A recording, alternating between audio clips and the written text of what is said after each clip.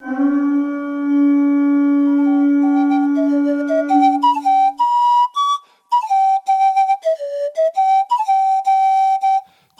morning, folks. Welcome back to the Felcraft Revival Podcast. Having fun this week again. Still no internet at my place, so this is a recording I did before we moved. I got it edited and whatnot, and then I'll be down in the library trying to upload it and, hopefully get it up online where you guys can actually listen to it. If you're listening to this worked. May have just taken a little longer than normal. But this week we're chatting with Jake Levins. Jake is a butcher, known as the Roving Butcher, out of Massachusetts. And he teaches a lot of butchery workshops and shows folks how to do their own on-farm butchery. So it now being autumn and cooler weather coming on, it being kind of the traditional time to slaughter your homestead animals. I thought it would be interesting to do an episode about butchery and chat with Jake about some of his suggestions for folks who are doing at-home butchery, whether that be their own animals they've raised, sheep, pigs, beef, etc., or whether it be wild game, since hunting seasons are now underway. I chatted with him just a little too late. I had just the day before been processing an elk, so I got a couple ideas from this episode that I was like, oh man, I wish I had known this 24 hours ago. Giving me a couple cuts to think about looking for and different muscle groups and giving me some ideas on what to do with things. But, oh well, next year. Anyways, I think this is a fun episode. I think you'll enjoy it. Since I grew up vegetarian and I've only really been eating meat the last couple of years, this was definitely an interesting one for me.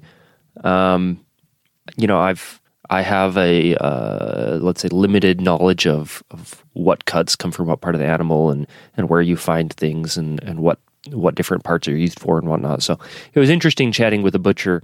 I think it was a fun conversation. I really enjoyed chatting with Jake. So hopefully you get something out of it as well. And Jake was a great guest. Really enjoyed chatting with him. If you do live in, I think he said Western Massachusetts. If you live in the Western Massachusetts, New York type area, I would suggest taking a look at some of his classes. If you're interested in learning a little more about butchery, I would sure like to take a class at some point in the future and legitimately learn how this is done and what the different muscle groups are, and in more of a hands-on format. So it's something I'm going to look into in the future. But any resources mentioned will be found over at folkcraftrevival.com/25. Thanks for listening, folks. It's been a lot of fun. So I've really enjoyed putting episodes together and chatting with different folks, and hope you've enjoyed the conversations as well. So with that, let's go jump into the episode with Jake. We started off talking about his business and what a week in the life of a butcher looks like. I sort of have two lives as a butcher, not totally separate, but somewhat separate. So I have my sort of regular weekday job where I am a butcher for a pig farm here where I live. I'm based in Western Massachusetts, and I work for a farm on the other side of the border in the Hudson Valley of New York. And there we break down anywhere from 3 to 5 pigs a week. And I'm the butcher there. So I'm in charge of breaking those pigs down, making sausage, and preparing any other value-added products we might be making. So pork belly roasts, various pâtés, rillettes, etc. And so that's what I do Monday through Friday. We are in the USDA inspected facility, so I'm there 8 to 4. And then on weekends and sometimes in the evenings and stuff, I do work as the roving butcher. And that's primarily sort of an educational role that I play, although it involves, it's always on farm slaughter and butchery. But the goal is not so much to be going back to the same farm every year as much as going and teaching people how to how to slaughter and butcher their own animals so that they can do it themselves next time. And so I do one-on-one or private with various farmers and homestead. And then my favorite thing to do is to do larger workshops with the public. So often I will partner with an educational institution or various not-for-profits. I've worked for years with NOFA, which is the Northeast Organic Farmers Association, Smith College, UMass, various public high schools and private high schools. And there we do slaughter workshops, butchering workshops, and curing workshops. And that for me, the educational work is the most fun and satisfying part of what I do. That does sound like a really fun, little side business to your side business. It kind of sounds like, but I would like to take a butchery workshop at some point. I need to find one that's a little closer to me. Sorry, Massachusetts is a little far to be traveling for a butchery workshop, but I would like to take one at one point. I don't have a whole lot of butchery experience at all. A little bit, helping neighbors when I was a kid butcher their chickens and goats and whatnot. And then these last couple of years, actually, I talked to you just a little too late. Yesterday, I was butchering up an elk that my brother and I got when we were up the mountain earlier in the week. So I love elk so much. One of my favorite meats. Likewise, it's phenomenal. So, chatting with you just a little bit late, but I did kind of want to focus on the, you were saying your favorite part of it is the educational, trying to teach people, and you don't necessarily want to be going back to the same farm and doing their animals for them every year, but rather teach them how to do it. And that's kind of what I wanted to base our conversation around, is kind of get some of the information out to people on, I know it's going to be hard to teach them like cut here, do this, do that, but kind of like the general overview, principles that you would think about as a butcher and things you should do or not do, or techniques, tips, anything like that for people who are butchering at home.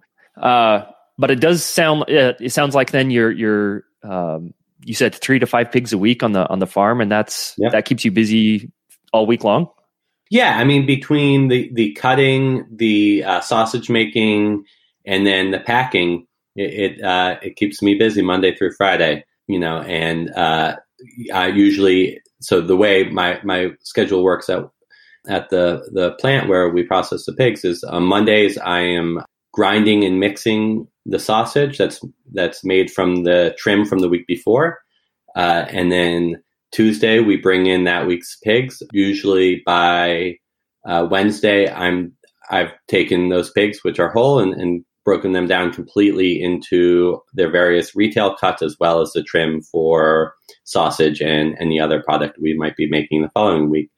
Then Thursdays, I am either working on more value-added product, maybe the pork belly roast, or getting ready for pate, and then starting to pack all the cuts. And that is not the sexiest or most fun part of the job, but an equally important part of the job.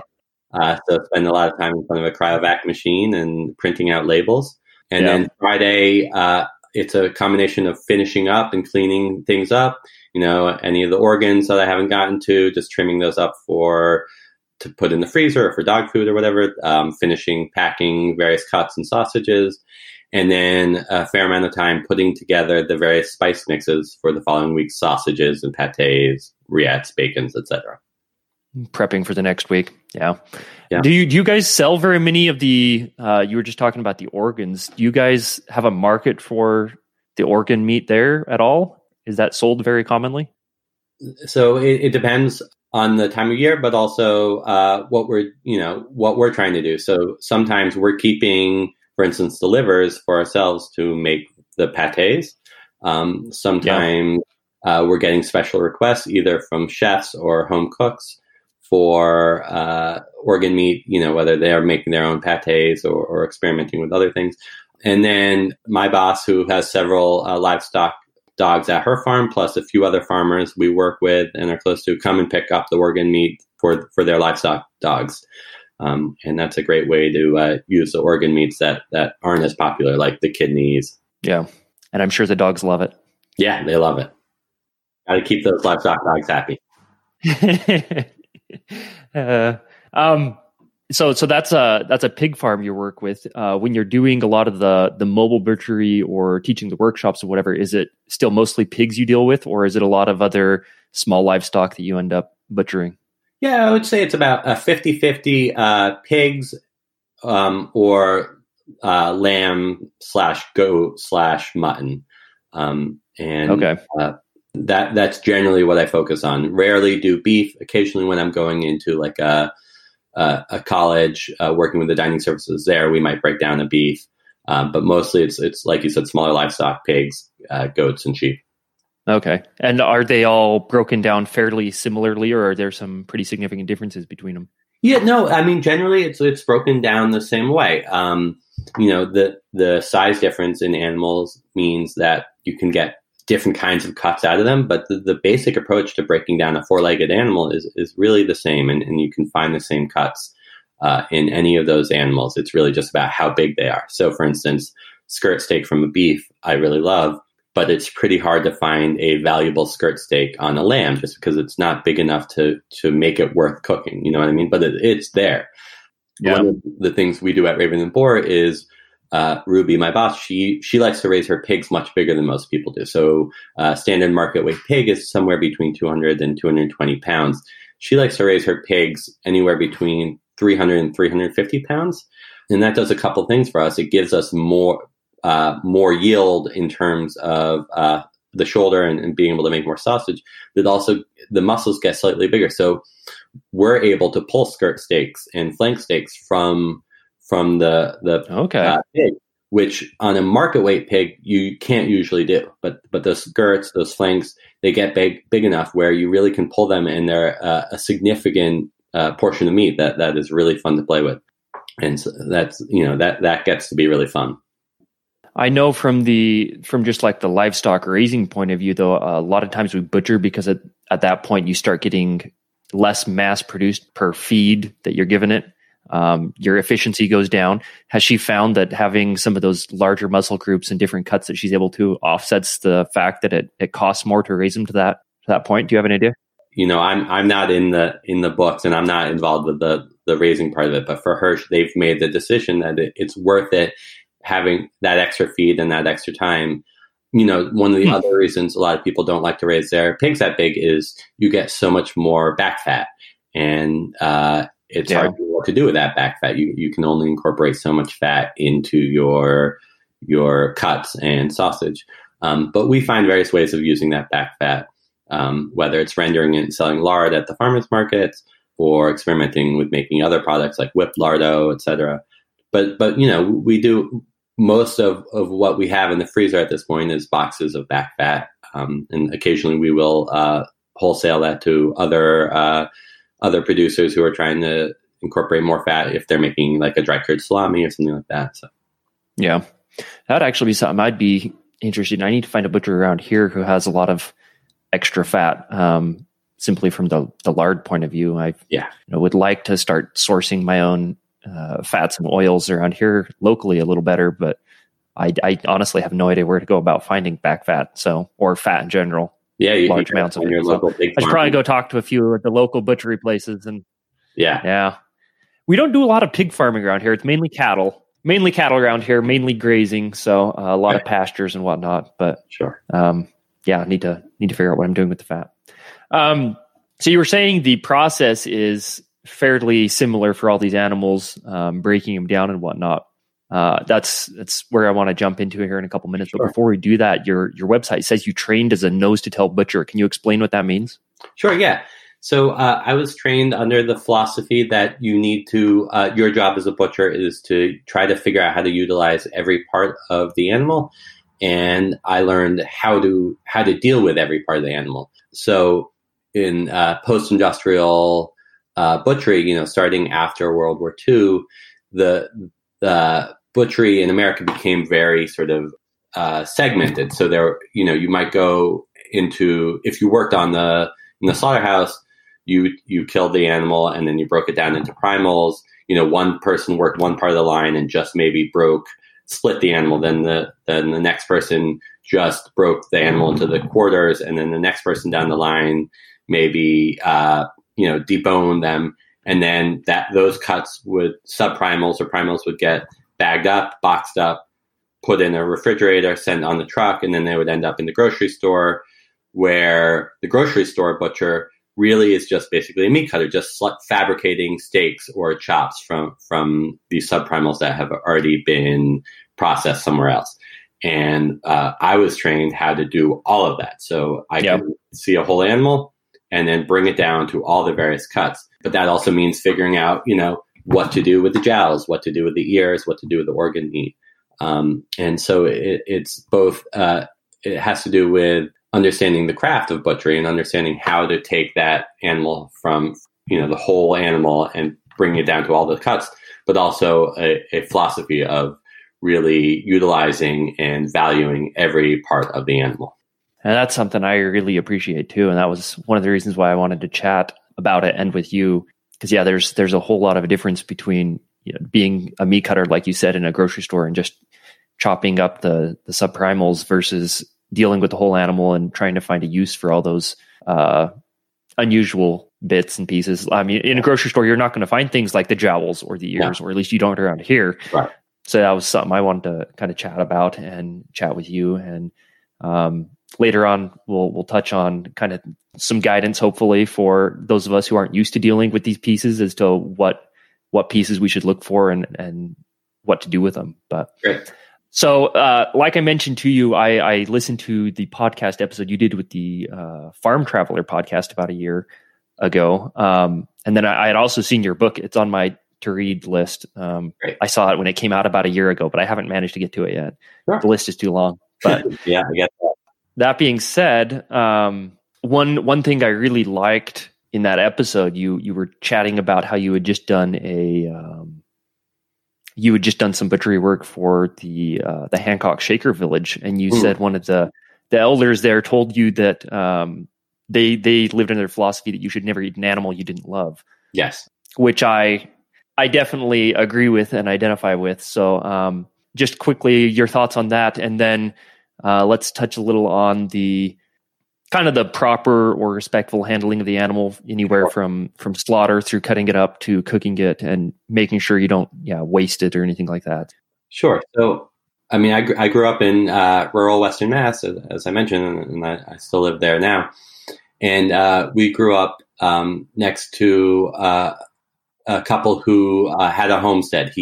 Scott grew up on a dairy farm, and he became an excavator, but he never wanted to give up the farming lifestyle and wanted to continue to raise animals as he did growing up. And so we, during the summers, we would play with the calves and the piglets, and we would ride the cows and sometimes the sows if they would let us.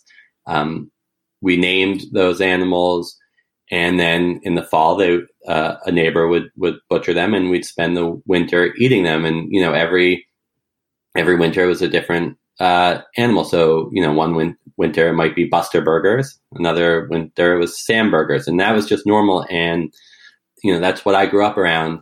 And then moved away from home to go to college and live in New York City, and realized that wasn't actually normal anymore, although it had been 75 years ago.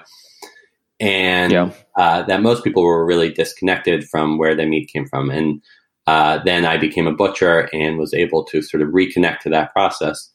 And that's really important to me. And that's what it's really about, to be able to feel that connection either with the farmer or with the butcher, and know that the butcher and the farmer had that connection with the animal and cared about the animal. Animal welfare is really important to me. And to have that sort of philosophy and approach going into eating meat, really a sort of an awareness and gratitude towards being able to eat that animal. I grew up in a Jewish family, and we're not religious. I still sort of think about sort of the basic idea behind eating kosher, which is really about eating mindfully, and other cultures have that as well. I think about it in those terms of, obviously I eat pork and I love pork, but it's about being mindful about what you're eating, and that starts with how that animal lived its life, and making sure that animal lived its best life and died in the best possible circumstances. And then my job now as a butcher is to make sure that both the life of that animal and also the incredibly hard work that the farmer puts into raising that animal is really honored. And so that's how I think about my job as a butcher is to honor both the animal's life and the work of the farmer, and then to be able to provide a high quality product to the consumer, to the eaters. And that's part of what I love about living in my community or in a rural community, is to have that, both the direct connection to the farmer, but also the direct connection to the consumer, knowing the people who are buying the meat from them and having that, knowing they trust me and they trust the farmer, and having that direct connection. So I really love the fact that we have, where I work now, that and in my community, we have such wonderful farmers markets where you can have that direct connection. Like many people, probably that's something I've been looking for. I grew up vegetarian, so I was vegetarian essentially until I started hunting. Mm-hmm. And even through my first couple of years of hunting, really, I was vegetarian because I wasn't very successful. Mm-hmm. So, but my wife and I, when we got married, we came to the agreement that we were only going to eat meat if either we hunted it or raised it. So I really appreciate that philosophy of only eating an animal you loved, which you could debate about with the hunting thing. But I grew up around a lot of livestock. I ran a little business with my brother, and we took care of people's livestock. We were homeschooled, so we were the only people around during like school season and whatnot. We'd take care of everyone else's livestock when they went on vacation or when they were gone for a couple of days or something like that. So, we were always out feeding other people's chickens or taking care of their meat rabbits or milking the goats or something like that. So I grew up around a lot of livestock, and I've always really loved animals, but that connection with your food is kind of hard to find in today's world, especially if you live in a larger city or suburban area. Yeah, definitely. Yeah, I mean, I much rather have someone be a vegetarian than eat factory meat and eat meat in a way that is not mindful. I really have a ton of respect for vegetarians and vegans, and much prefer that over sort of blind omnivorousness. Yeah, I think a lot of people don't really have any idea what goes into the modern meat industry, though. For sure.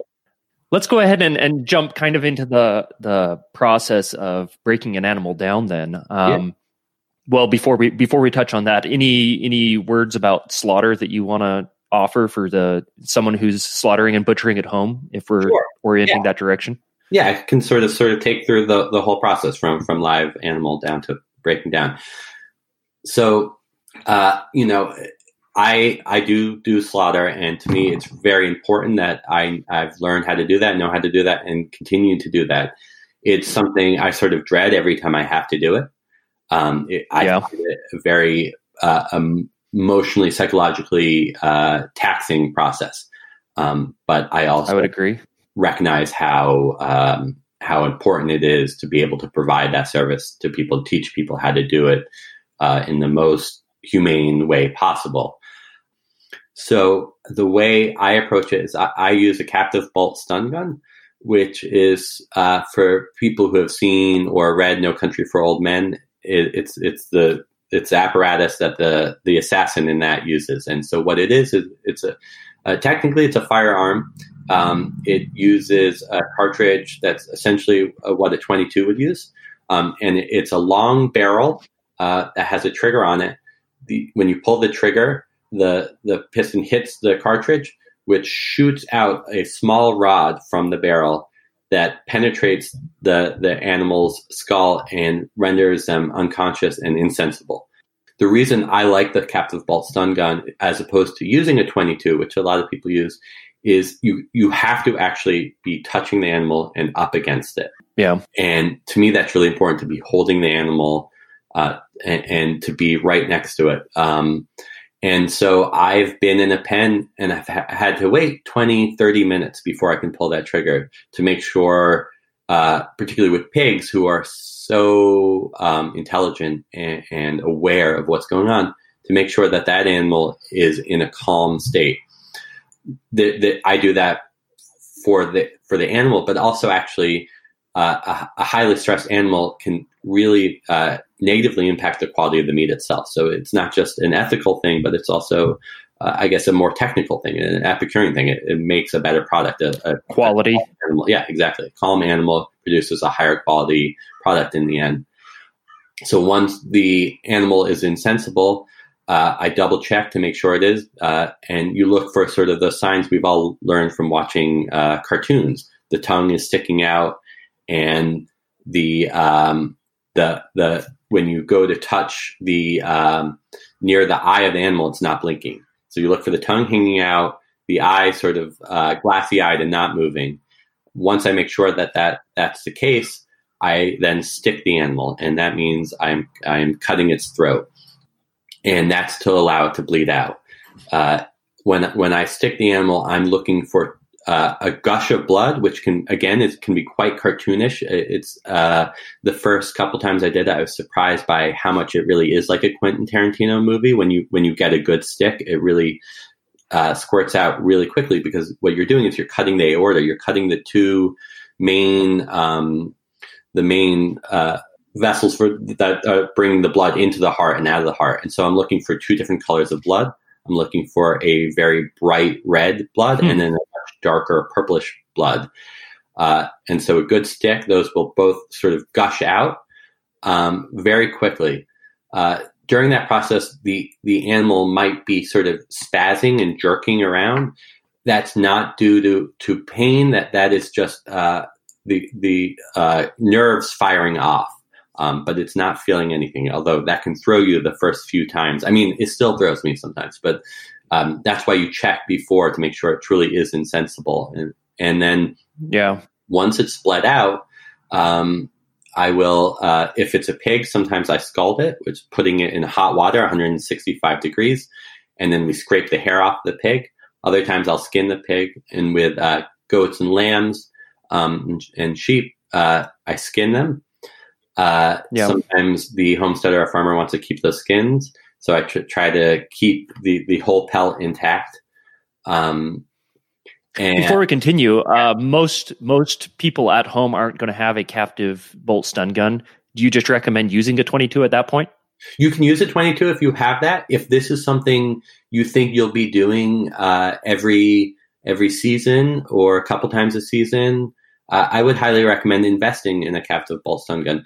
Part of the reason I was drawn to it, not just because it forces a close contact with the animal, but I didn't grow up, unlike you, I didn't grow up around guns. And so it wasn't something that felt super comfortable to me. And there was something about the captive bolt stun gun that felt more, I mean, it is literally contained. It's not a flying projectile. If I grew up hunting and stuff, I think I probably would maybe use a 22 more often, but I didn't. So, there's no judgment. I think using a 22 is totally a fine thing to do if that's the way one wants to go about it. Okay, just curious. Yeah, no, that's a good question. And so then after I've skinned the animal, I eviscerate it. And that technically is the most sort of challenging part of the process. Obviously taking the animal's life is the most sort of emotionally hard part of. But when you're eviscerating the animal, that's when you really can do some damage to the carcass, because what you have to do is you're taking the innards out, and most importantly, you're taking the gut out, and you have to be really careful not to rupture anything in the process of eviscerating it, because of course you don't want to cover the inside of the animal with fecal matter. So you start by cutting around the anus and loosening that, and then you can pull. Then once you've sort of cut around the anus and loosened that, you start from the sort of center of the hind legs, and you cut through the belly of the animal with the blade facing towards you rather than into the animal. That way you minimize the risk of cutting any organs. I'm sure it's similar when you're field dressing an animal when you're hunting. Yeah. you want to do that in one smooth motion. Then you can tie the bunghole, the anus, so that when you pull it through, nothing comes out. Then Yep. you can reach in, pull the tube that leads to the anus, pull that out, and then everything using gravity. If you're hanging the animal from a gambrel, I prefer to, that's why when I'm working with farmers, ask if they have a tractor on hand so that we can hang it from the bucket or a forklift. And then the gravity, along with some gentle pulling, really will do most of the work. And then you can pull the guts out. And that you want to, again, be careful not to cut or rupture anything in the guts. And also with the liver, make sure you don't puncture the there's a little bile sac on that. It's sort of a greenish yellow, and you don't want to puncture that. Then below the diaphragm is what we call the pluck, which is the lungs and the heart. And then you want to pull that out, which is a separate unit. And then you've eviscerated the animal. At that point, I like to hose it down one more time. A pressure washer is really great, but you can just use a hose, and you want to be using potable water. And then you let that hang. And that's something a lot of farmers and homesteaders aren't that aware of and haven't really thought about, is the importance of hanging a carcass. How long do you generally recommend hanging? Yeah, so that's a great question. So it depends on the size of the animal and the species. So a full-grown pig, a market-weight pig, so basically 200 pounds or above, you want to really hang for at least 2 days and up to a week. With lamb, you can get away with 1 day. And again, I tell people you can hang that for up to a week. People are surprised by that, but a week is a good amount of time. And what sort of conditions do you want to hang it in? Perfect. Yeah, great question. So that's really crucial. You want to hang it ideally in a temperature between 32 and 42 degrees, and around 60 to 75% humidity. That what the hanging is doing is allowing rigor mortis to complete its process. And so that's why I say a minimum of 1 day for lamb and a minimum of 2 days for pigs, because that's how long that process can take. Really? I didn't know that. Yeah. And that's why with steer, with beef, you're going to hang it for at least 2 weeks. But the other things that's happening is you're losing water content. Now, from a farmer's point of view or a butcher's point of view, that just means you're losing weight, which means there's less to sell. But if you're doing it yourself, that means you're concentrating the flavors and you're getting a nicer quality meat. So the water is evaporating. The other thing that's happening is because the regulatory system of the animal is turned off, there are certain enzymes which are released in the animal, and those enzymes are starting to break down those proteins, which means you're starting to get a more tender meat. And that's why we dry age beef, for instance, that's just an extension of that process that I'm talking about of the water evaporation and the enzymes breaking down the proteins in the meat, yielding a better flavor and a more tender meat. Eventually, a long enough period of time, those enzymes are breaking down the meat and releasing flavors that are sort of essentially buried within the protein. The peptides are being released. And that's a reason why I'm one of many reasons why I'm such a huge fan of pasture-raised animals, because they're having a much richer and varied diet. The flavors that start to emerge in the meat, it becomes much more complex and much more interesting. And so that's why, if you ever have like a dry cured ham that's hung for a year, you can start to get notes of melon and apple, various grasses, and that's because those peptides. Fascinating. Yeah.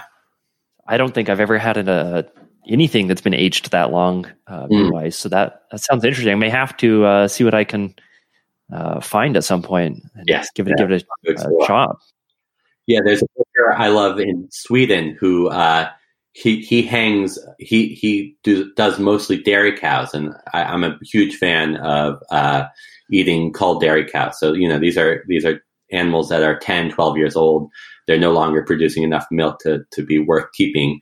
And so this butcher in Sweden, he'll hang the round, which is the hind leg of a cow. He'll hang it for 9 months in his basement. Oh, wow. He said the meat is as much like blue cheese as it is like a steak. Oh, wow. I've wanted to get into curing over the last couple of years and try some cures and things, but 9 months in your basement, that's a long time. Yeah, it is. Okay, so that takes us through aging, anywhere from a day to a week or a couple weeks, it sounds like, which is great temperature wise and whatnot. That's why slaughter has traditionally been a fall activity. You had to wait for the animals to grow all year, and then B, slaughter time is when it cools down. You can actually have a chance to age it. At this point, I feel like it's a lot easier to deal with because you don't necessarily, you still know it's an animal, but you don't identify with it as much as an animal if it's skin off and guts out and head off and things like that. At that point, it starts looking more like a carcass, and it's a little easier to deal with psychologically. Yeah, gone from being a pig to being pork. Yeah. So, how do you go around breaking it down from here after it's been aged? So it really depends on what the customer is looking for, and one thing I like to tell people is there's really no wrong way to butcher an animal. There are sort of standards and standard cuts and standard ways of breaking the animal down. But you can't really mess up. You might lose a cut here or there, but it's still going to be meat in the end. The cuts vary and ways of breaking animals down vary throughout the world. And that's one of the fun things, especially when I'm traveling, is learning new cuts and seeing the different methods for cutting. I learned a sort of hybrid method of sort of the more standard American way of cutting and a more sort of European influenced, German and Italian influenced way of cutting. And so it's a combination. It's sort of a little bit of seam butchery, which is a more sort of European style butchery, which really means following the structure of the muscles, and then a traditional American style, which is sort of giving you your classic sort of more industrialized influenced cuts. But basically, whether it's a pig, a lamb, or a beef, the first thing is to break it down into quarters, and those are your main primals. So with lamb, goat, and beef, your primals or your quarters are your you have the shoulder with the forearm or foreleg on it. Usually my favorite part of the animal. Then you have the loin section. Then you have the rib section, which is the from the end of the shoulder to where the ribs end. And so that includes your on beef, your ribeyes, on lamb, goat, your rib chops, those lollipop chops, and also includes your short ribs. And then you have the loin section. So on beef, that would be your New York strip or your T-bones or your porterhouses, as well as the flank section, which is where you would get your flank steak.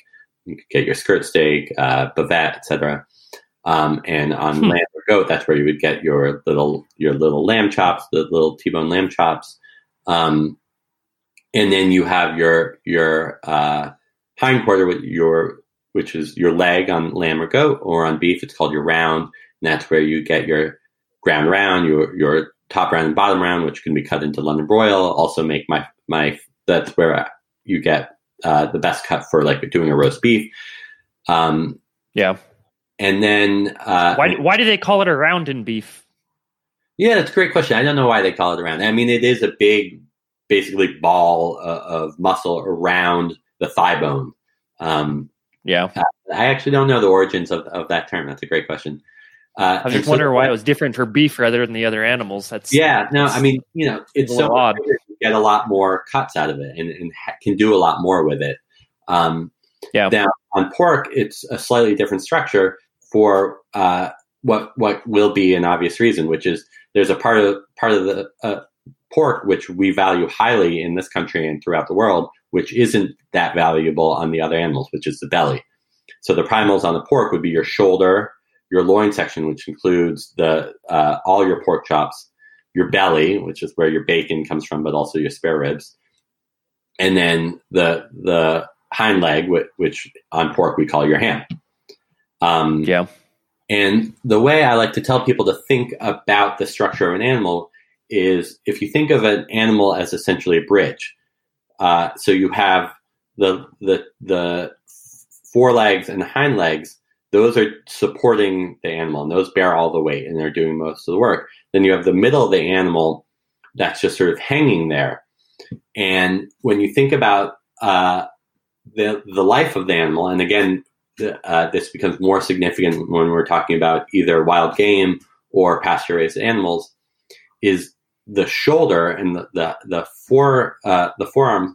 That's where the animal is doing the most work, right? Because that animal's walking around, but not only walking around, because these animals are eating throughout the day, especially with grazers like sheep and cows, but also pigs who are constantly plowing up the earth and rooting around. They're moving their head. Their head's going up and down all day. So those muscles are getting the most work, which means those muscles have the most flavor because there's so much activity. But it also means they have the most connective tissue. So that means that those cuts tend to be tougher, but also has the most sort of fat integrated into it. So the most sort of what we call marbling. And you get that in the shoulder?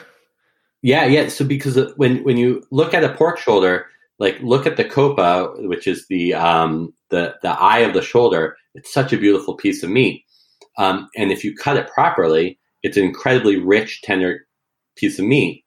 But you have to know how to sort of seam it out and everything. But that's why your shoulder is the best for like ground meat and making sausage. It has a 70-30 fat ratio, which is your perfect ratio for making sausage. But it's also great for braising. And now as we're getting into fall, that's one of my favorite parts of fall is braising meat. So the process of braising, you're breaking down the connective tissue. That becomes gelatin, which is why the sauce in a braise has a thick, unctuous quality. Plus the fat is keeping the meat, which becomes really important when we start talking about smoking, like a brisket or something. That fat is hydrating the meat and keeping it from drying out. And also from a curing point of view, the shoulder becomes really fun, whether you're doing a copa with pork or making dry cured sausage. So you've got your shoulder, which has, from my point of view, is the best cut of meat. And that's because it has so much flavor, so much fat, and there's a lot of versatility there. When you get into the middle section, there's not a lot of work being done, which is why a lot of people love the pork chops and New York strips and ribeyes. They're more tender, but they also don't have quite as much flavor, which is maybe why you often cook them with a lot of butter or oil or something, or marinate them. And then when you get to the hind leg, that hind leg does a fair amount of work, but not as much as the foreleg. So it's slightly tougher than a cut you might get from the center of the animal, but not as tough as a cut from the shoulder, but also not quite as flavorful. Okay. But those are the ones that I think most people value are all the roasts and whatnot that come out of the back leg. Is that correct? Well, some people. I mean, I guess it probably depends what sort of culinary tradition people are using. I mean, like I said, from like a beef, you get your top round and bottom round, which make fantastic roast beef. I love roast beef for a Sunday roast or just for sandwich meat, and I love a London broil. A thick cut London broil. But with a London broil, I almost always will do a marinade or something. And part of the reason I do a marinade is to help tenderize the meat. The acid in the marinade and the oil in the marinade will help both add moisture and also help to break down some of the connective tissue in there. I think traditionally in America, the most prized cuts are those center cuts, whether it's your baby back ribs, your pork chops, your New York strips, your ribeyes, your T-bones, or your lamb chops. those tend to be the cuts that go the most quickly and people are most familiar with. Okay. I guess that's because I look at it from kind of the hunting point of view, and it seems like people really value the back straps and tenderloins, and then they really value the hind leg and the various muscle groups that go into that. But yeah, it makes sense. You said it's the European influence. It's mainly seam butchery, because that's all I've ever really done. Is I'm butchering at home with just a knife. Yeah. So from a home butcher perspective, is there a route that you would take or suggest taking for people? There's a good reason why you tend to do seam butchery when you're home with dealing with game, which is you don't have a bandsaw, right, to help cut through those bones. So the only way to really go about it is to follow the seams of the muscle and peel them off the bone. And so I don't think, I mean, even at my home, my butcher shop in my basement at home, I don't have a bandsaw. But if it's something you think you're going to get into and do, again, like once a year or a couple times a year, I would recommend getting a bone saw, a hand bone saw, which just basically looks like a giant hacksaw, just to help you cut through some of those bones. But yeah, I think seam butchery is definitely a good way to go about it if you're doing something at home. It helps you avoid having to deal with all the bones that are hard to cut through without a bandsaw or a bone saw. And, there's a lot of great YouTube videos. My mentor, Brian Mayer, has some great videos online that you can watch. Do you know what his YouTube channel is called? Is it under his name? I think a lot of them are actually he did for Bon Appetit. So you might look at the Bon Appetit videos, which have become quite popular. Yeah, I'll look those up and see if I can link to them for people. Yeah, that'd be a great idea. And Brian Mayer now, he's the director of the Butchers Guild of America. So you can also find him through that. And then Adam Danforth wrote a really great book about butchering, published by my publisher, Story Publishing. And he's a wonderful resource. I always recommend people who are interested in getting into butchering at home get his books. He has one book just on beef, and then a book on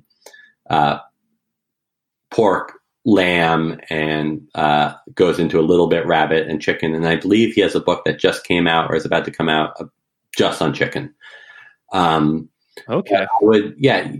get a couple important tools. It's good to get like a nice boning knife and maybe one larger knife for cutting some steaks and chops, and then get a bone saw. And I would recommend getting a cleaver. And here's the thing that always surprises people, is you want to get a nice mallet to go with your cleaver. Don't do what you see in the movies or the cartoons with just swinging your cleaver down. That's really dangerous. Position, cut. One thing to think about when you're doing it at home is you always want to be cutting meat. You never want to be sawing through meat. So when you get to so you want to cut through the muscle with your knife, and then once you hit the bone, then you can either bring your bone saw in and saw until you go through the bone and then stop, cut again with your knife. Or if you're going to use your cleaver, cut through the muscle with your knife, then rest your cleaver on the bone, and with the mallet, hit the top of the cleaver with the mallet to bring it down. That way, you're not swinging your cleaver like a wild man and possibly messing up the cut, or even worse. Yeah, that's kind of a humorous visual. You see it a lot. Some old movies and whatnot. But for sure. How large of a bone can a cleaver really go through? Like, what bone should people be doing and not doing? Yeah, that's a great question. Mostly I like to use the cleaver when I'm cutting pork chops or steaks off an animal or lamb chops. So through essentially the vertebrae. The nature of the structure of the vertebrae makes it a little easier because you're going through thinner bone and also mostly the sort of connective tissue, the cartilage and stuff connecting the vertebrae. So you might end up with slightly thicker chops than you're used to, but that way it's much easier to do at home.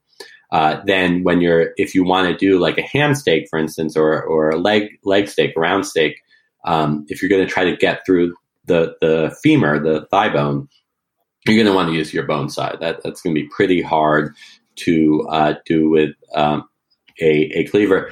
And the other reason you might not want to use a cleaver on one of those bones is because those bones are hollow. They're filled with marrow.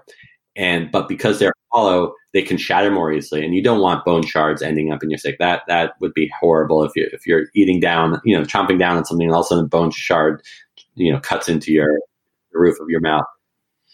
But the marrow in those bones are delicious and rich and yummy. So that's something to look out for. Do you have any recommendations for when people are looking for? You just mentioned a boning knife, cleaver, mallet, things like that. What sort of things should they be looking for in a knife? Do you have any recommendations for finding a good knives or anything like that? Yeah, so I'm a Victorinox guy. That's what I was trained on, and that's what I've always bought. They're great butcher knives. They're done. They're sort of American and European style knives. The Swiss based. Okay. They're the ones who also make your classic sort of Swiss Army knife.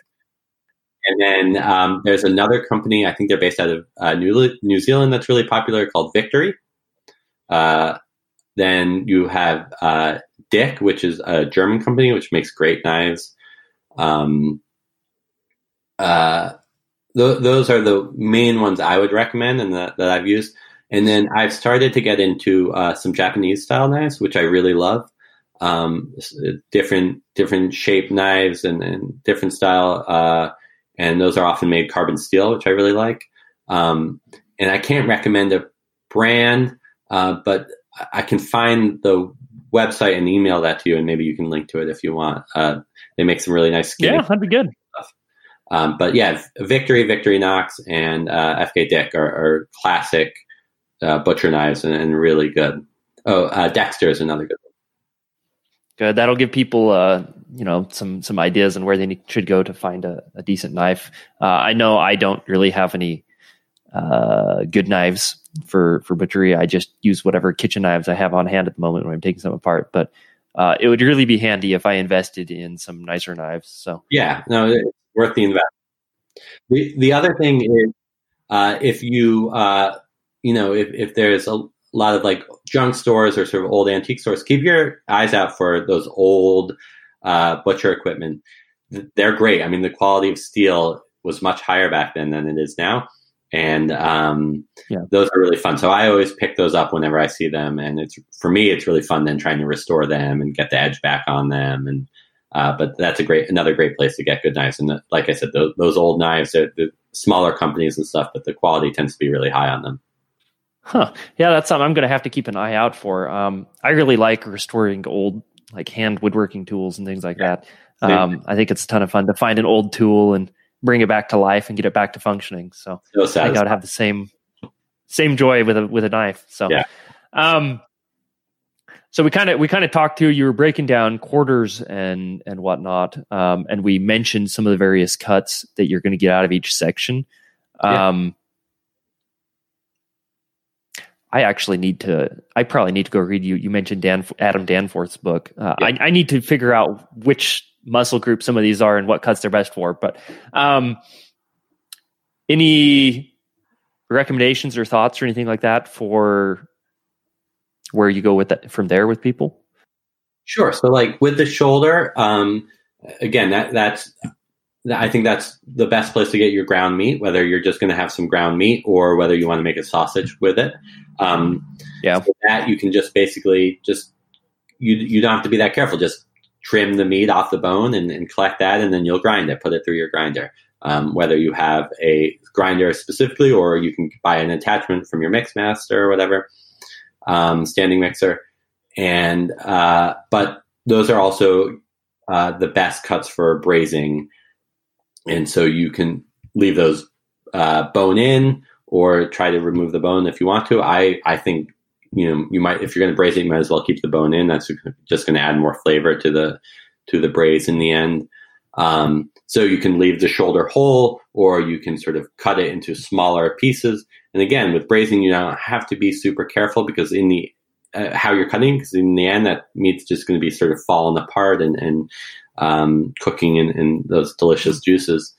That makes sense. If you're interested in like curing with pork, you can pull one of my favorite muscle groups, which is in Italy we call it the coppa or the nape, which is in the top of the shoulder. There's sort of the eye. It's actually an extension of what would be your rib eye, and that's a really wonderful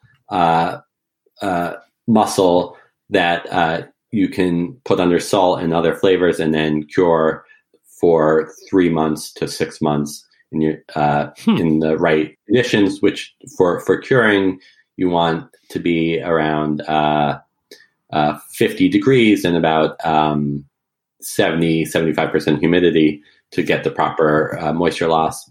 On that note, you just mentioned that your favorite cuts came from the shoulder because you liked the brazing and a lot of the stuff that came out of there. My wife and I, our favorite sections out of the elk we got last year, ironically enough, were the shanks. We really, really liked the shanks. I was just about to say the shank. We took off of them. Yeah, it's an incredible brazing cut. So the shank comes on the bottom part of the legs, so you get that on the shoulder and on the hind leg. And there's so much connective tissue in there, so much cartilage. And as that cooks down and breaks down, it creates such a rich sauce to accompany your meat. And the texture of the meat can have this unbelievable silky quality. So I love shanks, pork shank, lamb shank, beef shank. It's just really delicious and it's really rich. Plus, you're also getting some of that marrow in there. Incredibly delicious and really fun to deal with.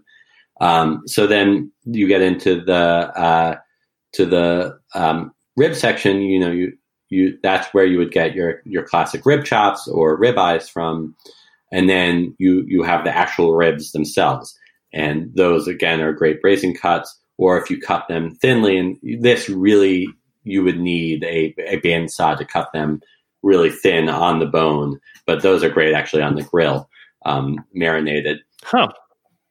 And then with the loin, it's a similar thing. You've got your classic pork chops or lamb chops or T-bones or your tenderloin. That's where your backstrap's from.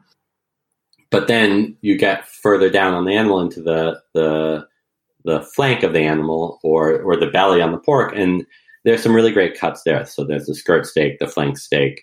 Again, depending on the size of the animal, it may be worth pulling them, or it may be just you just keep them you don't really bother them and put that into your trim pile for grind. So on lamb, one dish like on lamb is you can take that and sort of the breast there, the flank there, and that you can sort of open it up like a pocket and stuff it, and that's stuffed lamb breast, and that's a popular dish I know in Eastern Europe. And then with good idea. Never tried that one. Yeah, it's not my favorite, but some people love it. I do like taking lamb ribs and just slow roasting those. Those are really delicious. And then pork belly, you can either turn that into bacon, cure that and smoke it, or you can cook with pork belly fresh. I love fresh pork belly, so I make a lot of soups and stews with it, or just slow roast it. And there's so much fat on there that you don't have to worry about adding any really other liquid to it. It will keep the meat really moist. You can keep the skin on the belly, and that can get really crispy and crunchy and delicious. And then with the hind leg, that is the interesting thing about pigs is. Sorry, I was about to say that's the really interesting thing about pigs is some of the things you get skin on. Yeah, when you scald it and scrape the hair off or the bristles and whatnot. I've never actually had that, but I've seen it in a number of old recipes and whatnot. And I've seen some pictures of other people's stuff with their skin on. I've never tried it. I find that interesting.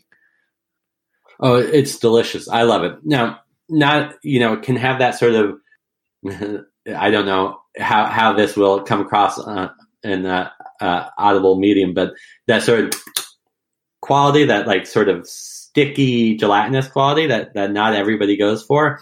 I happen to love that texture. It's why I like head cheese. It's why I like shanks. I love cracklins, or chicharrones or whatever you want to call them. Skin on belly is a great way to do that.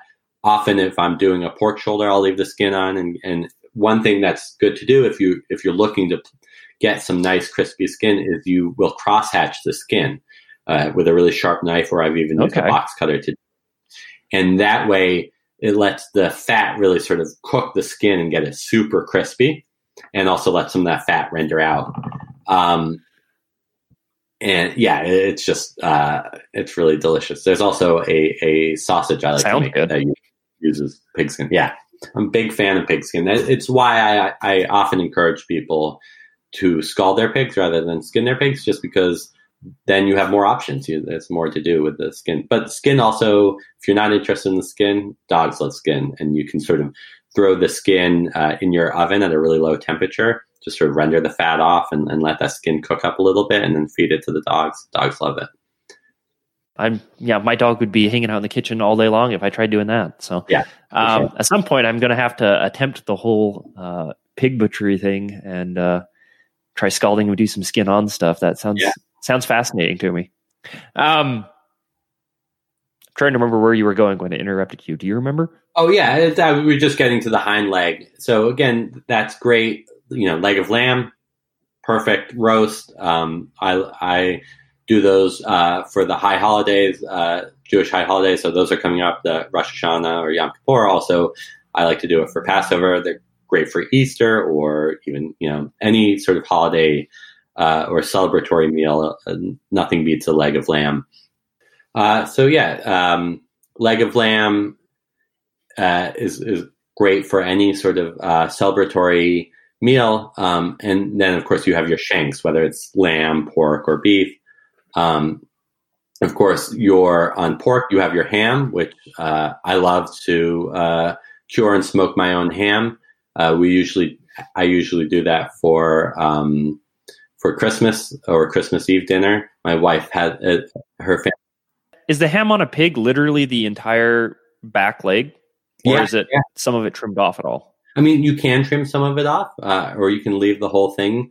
When you're a dry large chunk, making like hamon or prosciutto or a dry cured, there's a great dry cured ham tradition in the Yunnan province in China. That is usually the whole thing, hoof and everything. Wow.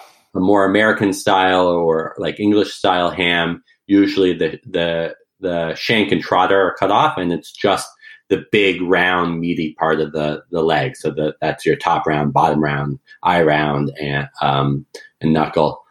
And so you cure that. I like to cure that in a brine of a combination of salt and sugar and other flavorings. And it can be really fun sort of playing around with what flavorings you put in those brines. So every Christmas I do a slightly different brine for the ham and smoke that. And that, again, that's fantastic for your celebratory meal. And then we also have a home smoked ham every year for our Easter brunch. Actually, the folks who I mentioned in the beginning, whose meat I grew up eating and whose farm I grew up playing on and loving those animals, they host Easter dinner every year, and we eat one of their pigs, the ham from one of their pigs, and then when you're talking about like elk or deer or beef, those produce really delicious roasts. Like I said, those roast beefs. Again, if you're having a big party and want to really impress people, you can cook that whole round. That can be called a steamship roast on beef. It takes a long time and a lot of arm muscle to manage cooking a big steamship round like that. But it's really fun. Not only that, I'm not even sure where I would end up cooking it. That's not going to fit in my oven. A big grill pit. But you can also fabricate really, really lovely steaks from those round muscles. And then again, with the shanks, you're just going to want to braise those. And they're delicious. I'm trying to remember, we were talking just a couple minutes ago, you were mentioning some parts that are a little more difficult to, that people don't often want or don't often use, and getting creative with them and whatever. As a butcher, on the farm you work, and then on some of the other the workshops you hold with people and whatnot, and talking with other butchers, what are the parts you see that people don't often, or that are leftovers, they don't sell as well? Right. What are the parts you see that don't get used, and how would you recommend going about using them, and what would you recommend doing with them? Great question. So at this point, it may not surprise listeners, but because I love the shoulder so much, the front part of the animal, a part that gets ignored often is the head and neck. Now, pigs don't really have necks, but lambs, goats, deers, elk, cow all have necks. And so if you're into braising, you don't really have to do anything to it except leave it as is and braise it. And when you think about, especially on those grazing animals, how much work the neck muscles are doing, the meat is incredibly flavorful and a ton of connective tissue, and that produces a beautiful braise. But on the head, there are some really fun. Sounds phenomenal. What's that? I said that sounds phenomenal. I read in a book not long ago. They were talking about doing, I think it was braised neck tacos with it, and it sounded phenomenal to me. So I love that. Braised neck tacos are fantastic. But then the head itself has some really great cuts. So one of my favorite cuts, and this is something, when you're able to pull these, you've sort of reached the next level or whatever. You've leveled up in your butchery skills, is pulling the cheeks off of the skull. And that's true whether it's lamb, cow, or pig. Those cheeks, again, when you think about what they're doing in terms of activity, especially on those cows chewing their cud, or on those pigs rooting around, incredible flavor and a lot of gelatin in them. So one of my favorite techniques is I love Szechuan food. It's one of my favorite cuisines, and the last few years I've really been exploring cooking it at home. And so a Szechuan red braise with the cheeks is phenomenal, and actually not that much work to put together the sauce, which is a combination of soy sauce and Shaoxing wine or mirin, and then some aromatics, cinnamon, star anise, and chilies, and Szechuan peppercorns. And then just put it in the oven with the cheeks at a low temperature for quite a few hours, and they're divine. But on top of the cheeks are the jowls, which are very fatty. You can make bacon from the jowls, but have this beautiful muscle in the middle of the jowl. Again, that's a great braising cut. Or it's the first thing I ever cured, even before I became a professional butcher, when I was still living in New York City in a small apartment. But starting to flirt with butchering, I went to a workshop down the street from me, and at the end of the workshop, we each got to pick a cut to bring home, and I picked the jowl, and I actually cured that in my apartment in Brooklyn, and it was the first piece of meat I ever cured, and it's a nice thing to play around with if you're starting to experiment with curing, because it cures relatively quickly, and it can be a really simple cure. And the fat on the jowl has a sweetness to it that is unique to that cut.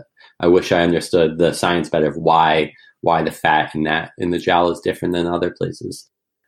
How large is the cheek or the jowl? I be honest, I've never tried taking them out. So how do you go about getting them off of the head? Is there a technique to doing it, or a way you go in? And then how large are they really on an animal? So it depends on the species, obviously, but so the jowl on a goat or lamb or sheep usually isn't worth doing much with, but the cheek can be fun if you can collect enough of them.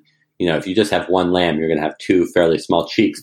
Those cheeks would be about the size of the pad just underneath your thumb, so not your whole palm, but sort of where your what is it when you're reading palm? So sort of, I guess, your lifeline. That pad right there is about the size of a cheek from a lamb or goat, and I imagine similar to a deer.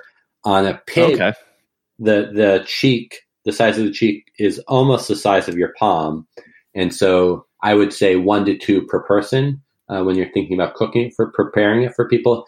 But the jowl itself on a pig, depending on how big the pig is, it can be the size of your whole hand up to the size of both your hands. And oh, wow. So it's a pretty big piece then. it's a significant piece. I mean, pigs are particularly jowly when you look at them, but when you touch your own face, and this might be a little uncomfortable for people, but it's useful to think about your own muscle structure when you're thinking about butchering. When you feel the soft sort of padding on your cheek, so basically from the bottom of your lower jaw up to right underneath where your eye is, your eye socket, and then around, sort of coming up to your nose, and then around your upper lip, you feel that soft cushiony part. That's what the jowl is. You can see the shape once you see the head on your butcher block of that jowl. Once you remove the jowl, you then can see the cheek muscle, which is attached to the lower to the jawbone, and it's this round piece of muscle. Fascinating. The other thing you can do is you can take the whole head and slow roast that, and you can do that with any of those animals. That's something I love to do, whether it's lamb, pork, or beef. So often, you can, like you mentioned, the neck tacos, head tacos is also wonderful. You can make head cheese. You can make scrapple. And you just either slow roast the whole head or braise the whole head, and all that delicious meat, all that connective tissue sort of falls off the bone, and it creates a really rich dish. Yeah, that's something I need to experiment a little more with. I know there's some cuts that I've never really tried and never really approached. I did things like the tongue last year, but I didn't even think about going in and trying to get cheek meat and things like that. So that's something I'm going to have to think about in the future. Cool. So moving on, kind of, we touched on neck, kind of the head in general. Are there any other parts of the animal that tend to get ignored by people that you've seen? Yeah, the heart. The heart is a muscle. We think of it as an organ, and it is an organ. But unlike the other organs, the heart is really actually just a muscle, just like any of the other cuts of meat we're used to eating. It definitely has a more intense flavor, a more irony, bloody flavor. But that muscle is delicious. And if you're just too squeamish about it, feed it to your dogs or cats. But I really encourage people to, if they just want to use it and don't want to think about it too much, throw it into your trim and grind it with everything else. And then the sort of more intense flavor of the heart sort of dissipates a little bit, but you're still utilizing that muscle. But if you're interested, if you're interested in trying it, you can either braise it. I don't know if you're familiar with like cooking squid or octopus, but it's a similar principle with heart as it is with squid or octopus, which is either you want to cook it at a really high heat really quickly, or you want to cook it at a low heat for a really long time. Anything in between, and it gets a little too tough. But you can braise the heart. I'm a big fan of heart chili. But the other thing you can do, and the nice thing about like heart chili is that when you have some of those other stronger spices in there, it sort of mellows out the stronger flavor of the heart. But another great thing to do is to cut the heart into thin slivers of meat. Throw it in and marinate. You can just do like soy sauce and mirin, or olive oil and lemon and some fresh herbs, garlic, whatever. Or vinegar is really nice, and again, that can cut some of the intense flavor of the heart. And then just sear it off really quickly on a grill or on a flat top on a griddle. And I really love seared heart. It's a delicious cut, and I find it's much more approachable than the other organ meats. And as we've talked about several times, shanks I think often get overlooked and are just a really wonderful cut. And as we get into fall and winter, wonderful to put on the stovetop or in the oven, Sunday afternoon, and then by the time you're ready for Sunday supper, it's you've got a delicious pot of meat. Yeah, really good. Have you ever done anything with the? I know when I was in, I went down to Trinidad once to go race. And we definitely saw and tasted some things down there, which I have never seen in American stores. And I know I've seen things like oxtail soup in various other countries as well since then. do you ever do things with the tails or the? I know there in Trinidad we also saw hooves in things quite a bit, or chicken feet or anything like that. Do you tend to use parts like that? Well, that's a really great question. So, doing on farm, you have a lot more option than you do when you're getting your meat from USDA slaughterhouse. Some of those things you can't get back depending on the slaughterhouse that it's gone through. And so when you're on the farm, you can keep those for yourselves, which is great. And so oxtail, which is the tail of a beef, is really great. It's similar to tail or shank or head in that there's a lot of collagen, a lot of connective tissue that when you slowly cook, that breaks down and makes a really rich sauce. And again, it's just a way of utilizing every part of the animal. I love oxtail and buy it whenever I can. I don't process that much beef myself, unfortunately, and so I don't get a lot of opportunity to bring it home. But when I see it, I scoop it up. Pigtail can be really fun to play with. There's not a lot of meat there. It's a nice thing to throw in if you're just making a really delicious stock. I use a lot of pork stock, especially during the fall and winter. Okay. But you can cure it and smoke it, which is delicious. And it's sort of almost like a snack meat or something, you just sort of nibble around the tailbones, and that smoky, salty meat can be really delicious.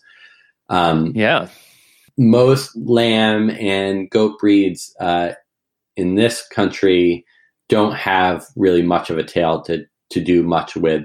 There is a type of there's a breed of sheep in the Middle East that has it's famous for its very fatty, big tail, and I know that's a delicacy in the Middle East.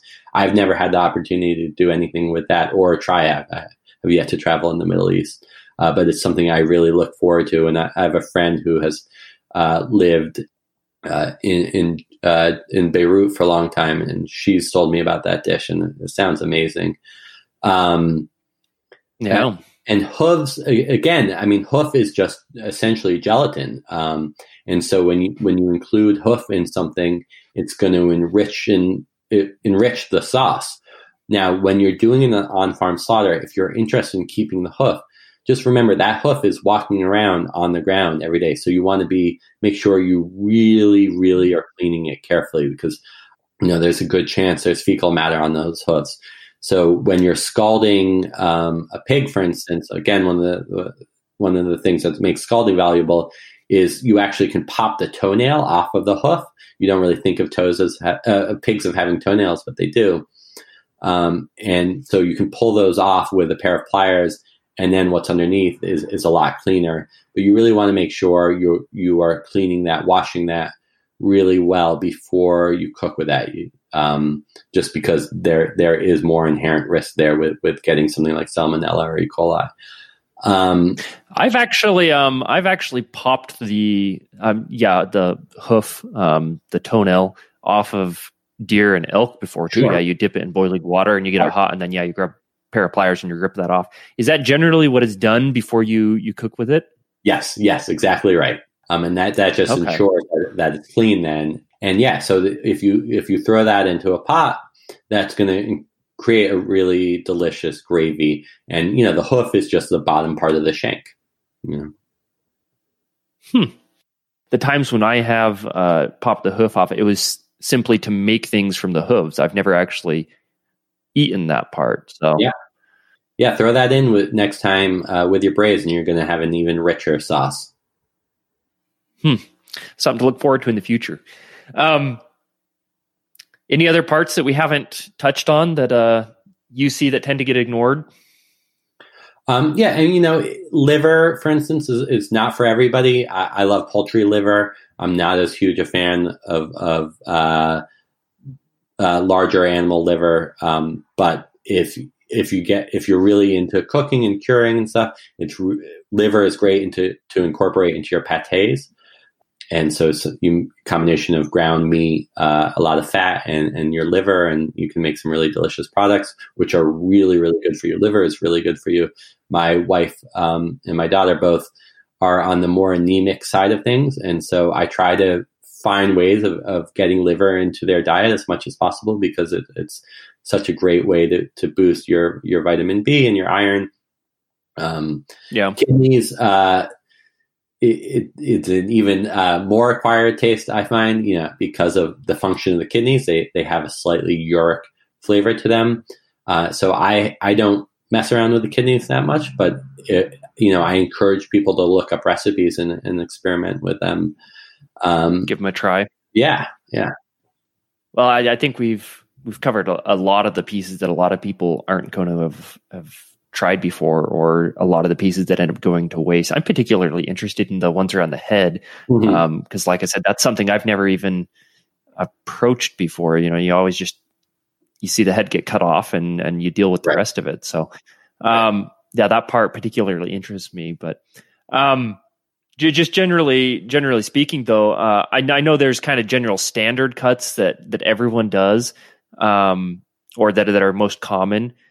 From both a home butchery perspective and as a professional butcher, are there ones that are a little less commonly done that you wish that more people would do, or take the time to do, or learn about when you're dealing with the rest of the carcass, the quote unquote normal bits?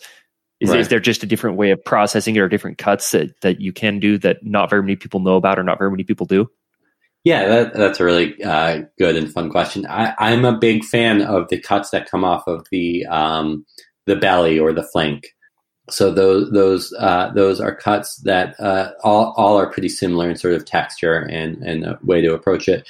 They have a longer grain, because when you think about what the belly is doing all day, it's expanding and contracting, and so it has that sort of accordion-like texture. So those are your cuts that are more common in beef, but are really fun to try to pull off of either pork or elk or lamb or goat. Fascinating, yeah. So the flank, the skirt, depending on what region you're in, you can get a cut that could be called the flap meat, which is a particularly unattractive name, but in France would be called the bavette beef, or we pull it and we call it the secreto. And different butchers in different regions throughout the world have different places where their secreto, which just means their secret cut, comes from. It's also, you can get your hanger steak from there, that's a muscle that sort of the pluck, the heart, and lungs are attached to, and that literally hangs down from the animal. That's sort of also has a similar texture and flavor to it. Those cuts are great on the grill, great to cook on the stovetop in like a cast iron skillet or something. They take, you can just put salt and pepper on them, but they also take marinades really well. And for me, those are really fun to play with and take the time to sort of seam them out, pull them out. And then the diaphragm that is the skirt steak. And so that comes right off the ribs, right next to where that flank is. And that's another great cut if there's enough meat there to make it worth pulling. And then in the shoulder, there are some really fun cuts that when you take the time to seam everything out, are delicious. So I've mentioned the copa a couple times, which is that sort of the eye of the shoulder there, which is great either to dry cure or to cut into sort of boneless chops and throw on the grill or on a cast iron skillet. Underneath that is this muscle on beef called the Denver steak. You can pull those from pork too, or even a large enough lamb or goat. And it's really well marbled and surprisingly tender. I really love to either cube that up and do like a stir fry with it or cut strips into it. But you can also cut steaks out of it. And then there's another small muscle in there that's the second most tender muscle in the animal after the tenderloin, that's actually buried in the shoulder. I think Brian Mayer has some videos of how to pull those. It's pretty hard to explain over a podcast how to pull them, but those are things to look out for when you're looking online or reading Adam Danforth's book to try to figure out how to pull those. And those are wonderful cuts. Yeah, it's good to know that exists, because I didn't know there was a really good one in there. So I'm going to be looking for it in the future. I'm going to have to go find some videos, figure out where it's located and how to get to it. The teres major is the name of the muscle. What was that? Teres major is the name of the muscle. Teres major. Yeah, I'm definitely going to write that one down and go find a little more information on it for myself. So you have a book called the Smokehouse Handbook. Generally, how'd you get involved in smoking? And then can you tell people a little bit about what your book is about and what they should expect inside of it when they buy it?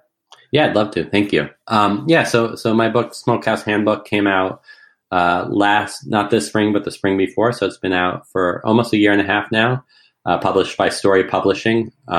Feel really lucky to have written that. It was a really wonderful process. My relationship to smoking and the getting into smoking actually slightly predates my my becoming a professional butcher, although the two are very much intertwined. So again, when I mentioned bringing home that jowl and curing it when I was living in a apartment in Brooklyn. That same place where I took that workshop, that was a kitchen supply store, and it was right where my subway stop got out. And I went there all the time because they had great books and great equipment, and I was really getting into cooking at home at that point. And they had a stovetop smoker, and I probably looked at it almost every day for about 6 months before I finally bought it. Because honestly, it was ridiculous trying to smoke in a small apartment in Brooklyn, but I couldn't resist. Yeah. So I bought it, and I just started playing around first with a roast smoked chicken, and then with different fillets of fish, salmon, trout, haddock. And I messed up a lot in the beginning, a lot of half-cooked chickens and over-smoked salmon. But I've always loved smoked meat, whether it's bacon or American barbecue or country ham. It's just a flavor that I've always been very attracted to. Or smoked salmon, lox, and smoked mackerel, smoked bluefish. My mom's family's from the east end of Long Island, so smoked bluefish is a very important. And of course, being an Ashkenazi Jew, smoked salmon on Sunday mornings with our bagels was always a treat. And so I couldn't give it up. I kept trying and playing around and got better at it. And then so I was able to convince my girlfriend to move to my hometown in rural Massachusetts with me. And so we moved into my grandmother's house, old colonial farmhouse from the 1700s. And we had a lot of land. It's right next to my parents' house, right next to where I grew up. And I knew I wanted to start building an outdoor kitchen for myself, a grill, etc. And I'm fortunate. My brother is a builder and has a lot of experience with various natural building materials, particularly with cob.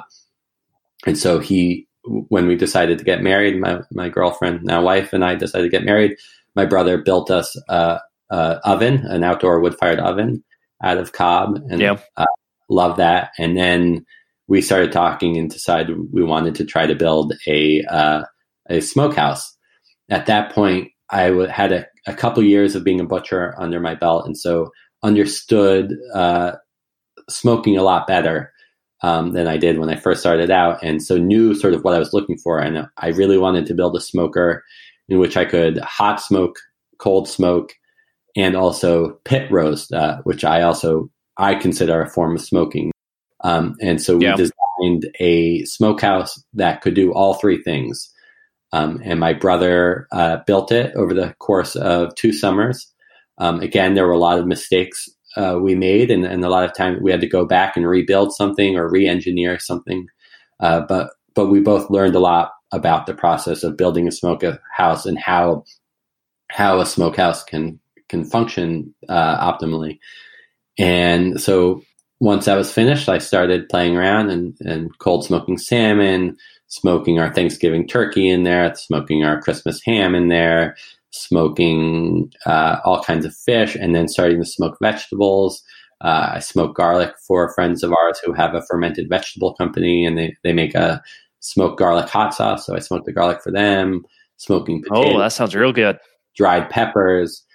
So in the meantime, I was offering workshops open to the public on various farms, and I did a 2-day workshop that I call Pig to Prosciutto, in which we slaughtered a pig the first day, and then we broke down the pig I'd slaughtered the week before in the afternoon, and then the following day we turned all the different cuts into various cured meats, including smoked meats. So bacon, we made bacon, we smoked some tenderloin, we put the ham under cure to make prosciutto, copas, fresh sausage, dry cured sausage, etc. And the woman who had edited Adam Danforth's book, the book I keep referencing, and she was at that workshop, the Pig to Prosciutto workshop. So at the end of the workshop, she wrote to me, thanking me for the workshop and saying how much she enjoyed it, and asking me if I would be interested in writing a book about building your own smoker and how to smoke meat. I couldn't say no. I come from a family that I always wanted to write a book, although I never was sure what I would write about. And so I love writing, and it was a wonderful process. So the book is a combination of an introduction to sort of the history of smoking and a view of smoking traditions throughout the world. And then a sort of explanation, a more technical explanation of how smoking works, both hot smoking, cold smoking, and sort of the different processes that are going on there, and sort of how to think about it in terms of, I like to think about it in terms of the 3 elements of what you're smoking. So what cut of meat or what vegetable or cheese you're smoking, then what temperature you're going to be smoking it at. So whether you're hot smoking or cold smoking it, and how hot you will be smoking it at, and then what the fuel is for smoking. So are you going to smoke using fruit wood, or are you going to use maple wood or oak wood, or are you going to use rice and tea, or are you going to use straw? Are you going to use pine needles? And then explanation of different styles of smokers. So whether it's an ugly drum smoker, or a hot smoker, a cold smoker, a pit smoker, smoking on your grill, your sort of like what you might see in like Argentina, asada, and a guide on how to build various kinds of smokers. So including an explanation for how to build the smoker that my brother and I designed and that my brother built. And then a lot of recipes. Sounds like a good book. I'm going to have to look into that one for sure. I read one smoking book, one meat smoking book. What's it called? Meat Smoking and Meat House, or Smokehouse Design, I think, by the Marianskis last year. And I really enjoyed it. I think I'm going to have to read yours as well. We don't, right now we live in a townhome. I've wanted to build a smoker for a while, which is hence why I read that book last year. But we're to live in a townhome, don't have a place to build one. So after we move, I may have to consider having a project in the backyard and building ones, because not only the meats, but for us, 2 of our favorite spices are chipotle powder, which is smoked jalapenos, and smoked paprika. Me too. And we use a lot of smoked paprika. Yeah. So at some point I'd like to grow my own and smoke it. And the smoked cheeses are amazing too. So how about the workshops that you put on? Can you tell people a little bit about those as well? I'm guessing, are those still going on at the moment, or have they been canceled? I have now had workshops for over 6 months, and just starting to sort of wrap my head around what that might look like. I am very lucky to be living in Massachusetts right now, where we've done a really great job of managing COVID-19, and caseloads look pretty low right now in the Northeast. But I have been very cautious just because I live on a family compound. So I have parents who are in the age risk, and my dad has other health complications that make him more at risk. And now that our daughter is back in daycare as of last week, also being really conscientious of our larger community. Yep. And so I am not yet offering any public workshops. I am starting to do, now that we're in the fall season, I'm starting to get emails from some people, and so I am being want to be able to help people and work with people and still be very conscious of my community's health. And so starting to do some things, but I can't wait for there to be a vaccine. And then I very much look forward to being able to offer larger workshops again. But until then, I think they're more or less on hold. But if people are interested, in the future about taking workshops with me, you can follow me on Instagram, The Roving Butcher. And I also have a Facebook page, although I'm not that active on Facebook. Mostly it's through Instagram, The Roving Butcher. And I'll announce workshops as they come up there. I also try to share other butchers' workshops, since I am only doing workshops in the Northeast, but there's a whole country, a whole world of people who want to learn how to do this, and wonderful and talented butchers throughout the country offering workshops. I always try to post those as well. So Meredith Lee. Oh, that'd be very helpful. Stuff in the Southeast. Adam Danforth, who does workshops all over the country and the world. Brian Mayer. So I always try to announce those as well. That's a good way of helping other butchers out and helping other folks out who want to learn, who frankly can't get all the way across the country to attend a workshop with you and whatnot. Let people know that there's still stuff going on in their area. But I understand why your workshops are closed down. Most of the people I've been chatting with, their workshops have been closed down or severely limited over the last little while. But hopefully folks go follow you and they can see when another one pops up. Or do you have these listed on your website as well? Yes, of course. My website, therovingbutcher.com. Thank you for reminding me. Yes, always post those on Perfect. There. Say we'll put links to both your website and your Instagram then, and Facebook as well, so people can follow you, and if they're in the nearby area or going to be in the nearby area in the future, they can look and see what sort of workshops you have going on. But thanks for chatting with me, Jake. I really appreciate you taking the time to come on and tell us a little bit about butchery and offer some explanations to those of us who are kind of just winging it and don't really know what we're doing or what we're approaching, and give us some guidelines on to how to approach some cuts of meat that we've never dealt with before. So I really appreciate you taking the time.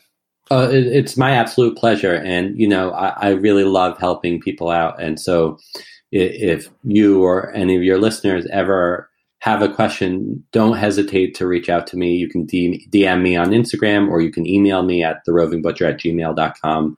I love answering questions. I love sharing recipes. I'm an open book when it comes to recipes I've developed myself, and love sharing those with people. So please don't hesitate to reach out to me. Thanks for listening to this episode of the Folk Craft Revival podcast.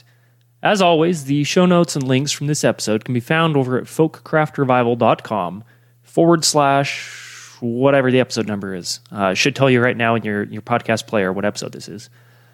I appreciate you tuning in. If you have any guest or topic suggestions, or any other feedback for that matter, I'd love to hear from you.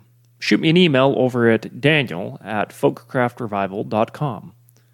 If you want to help the podcast grow, the best way to do that is recommend and share it with others that have like interests.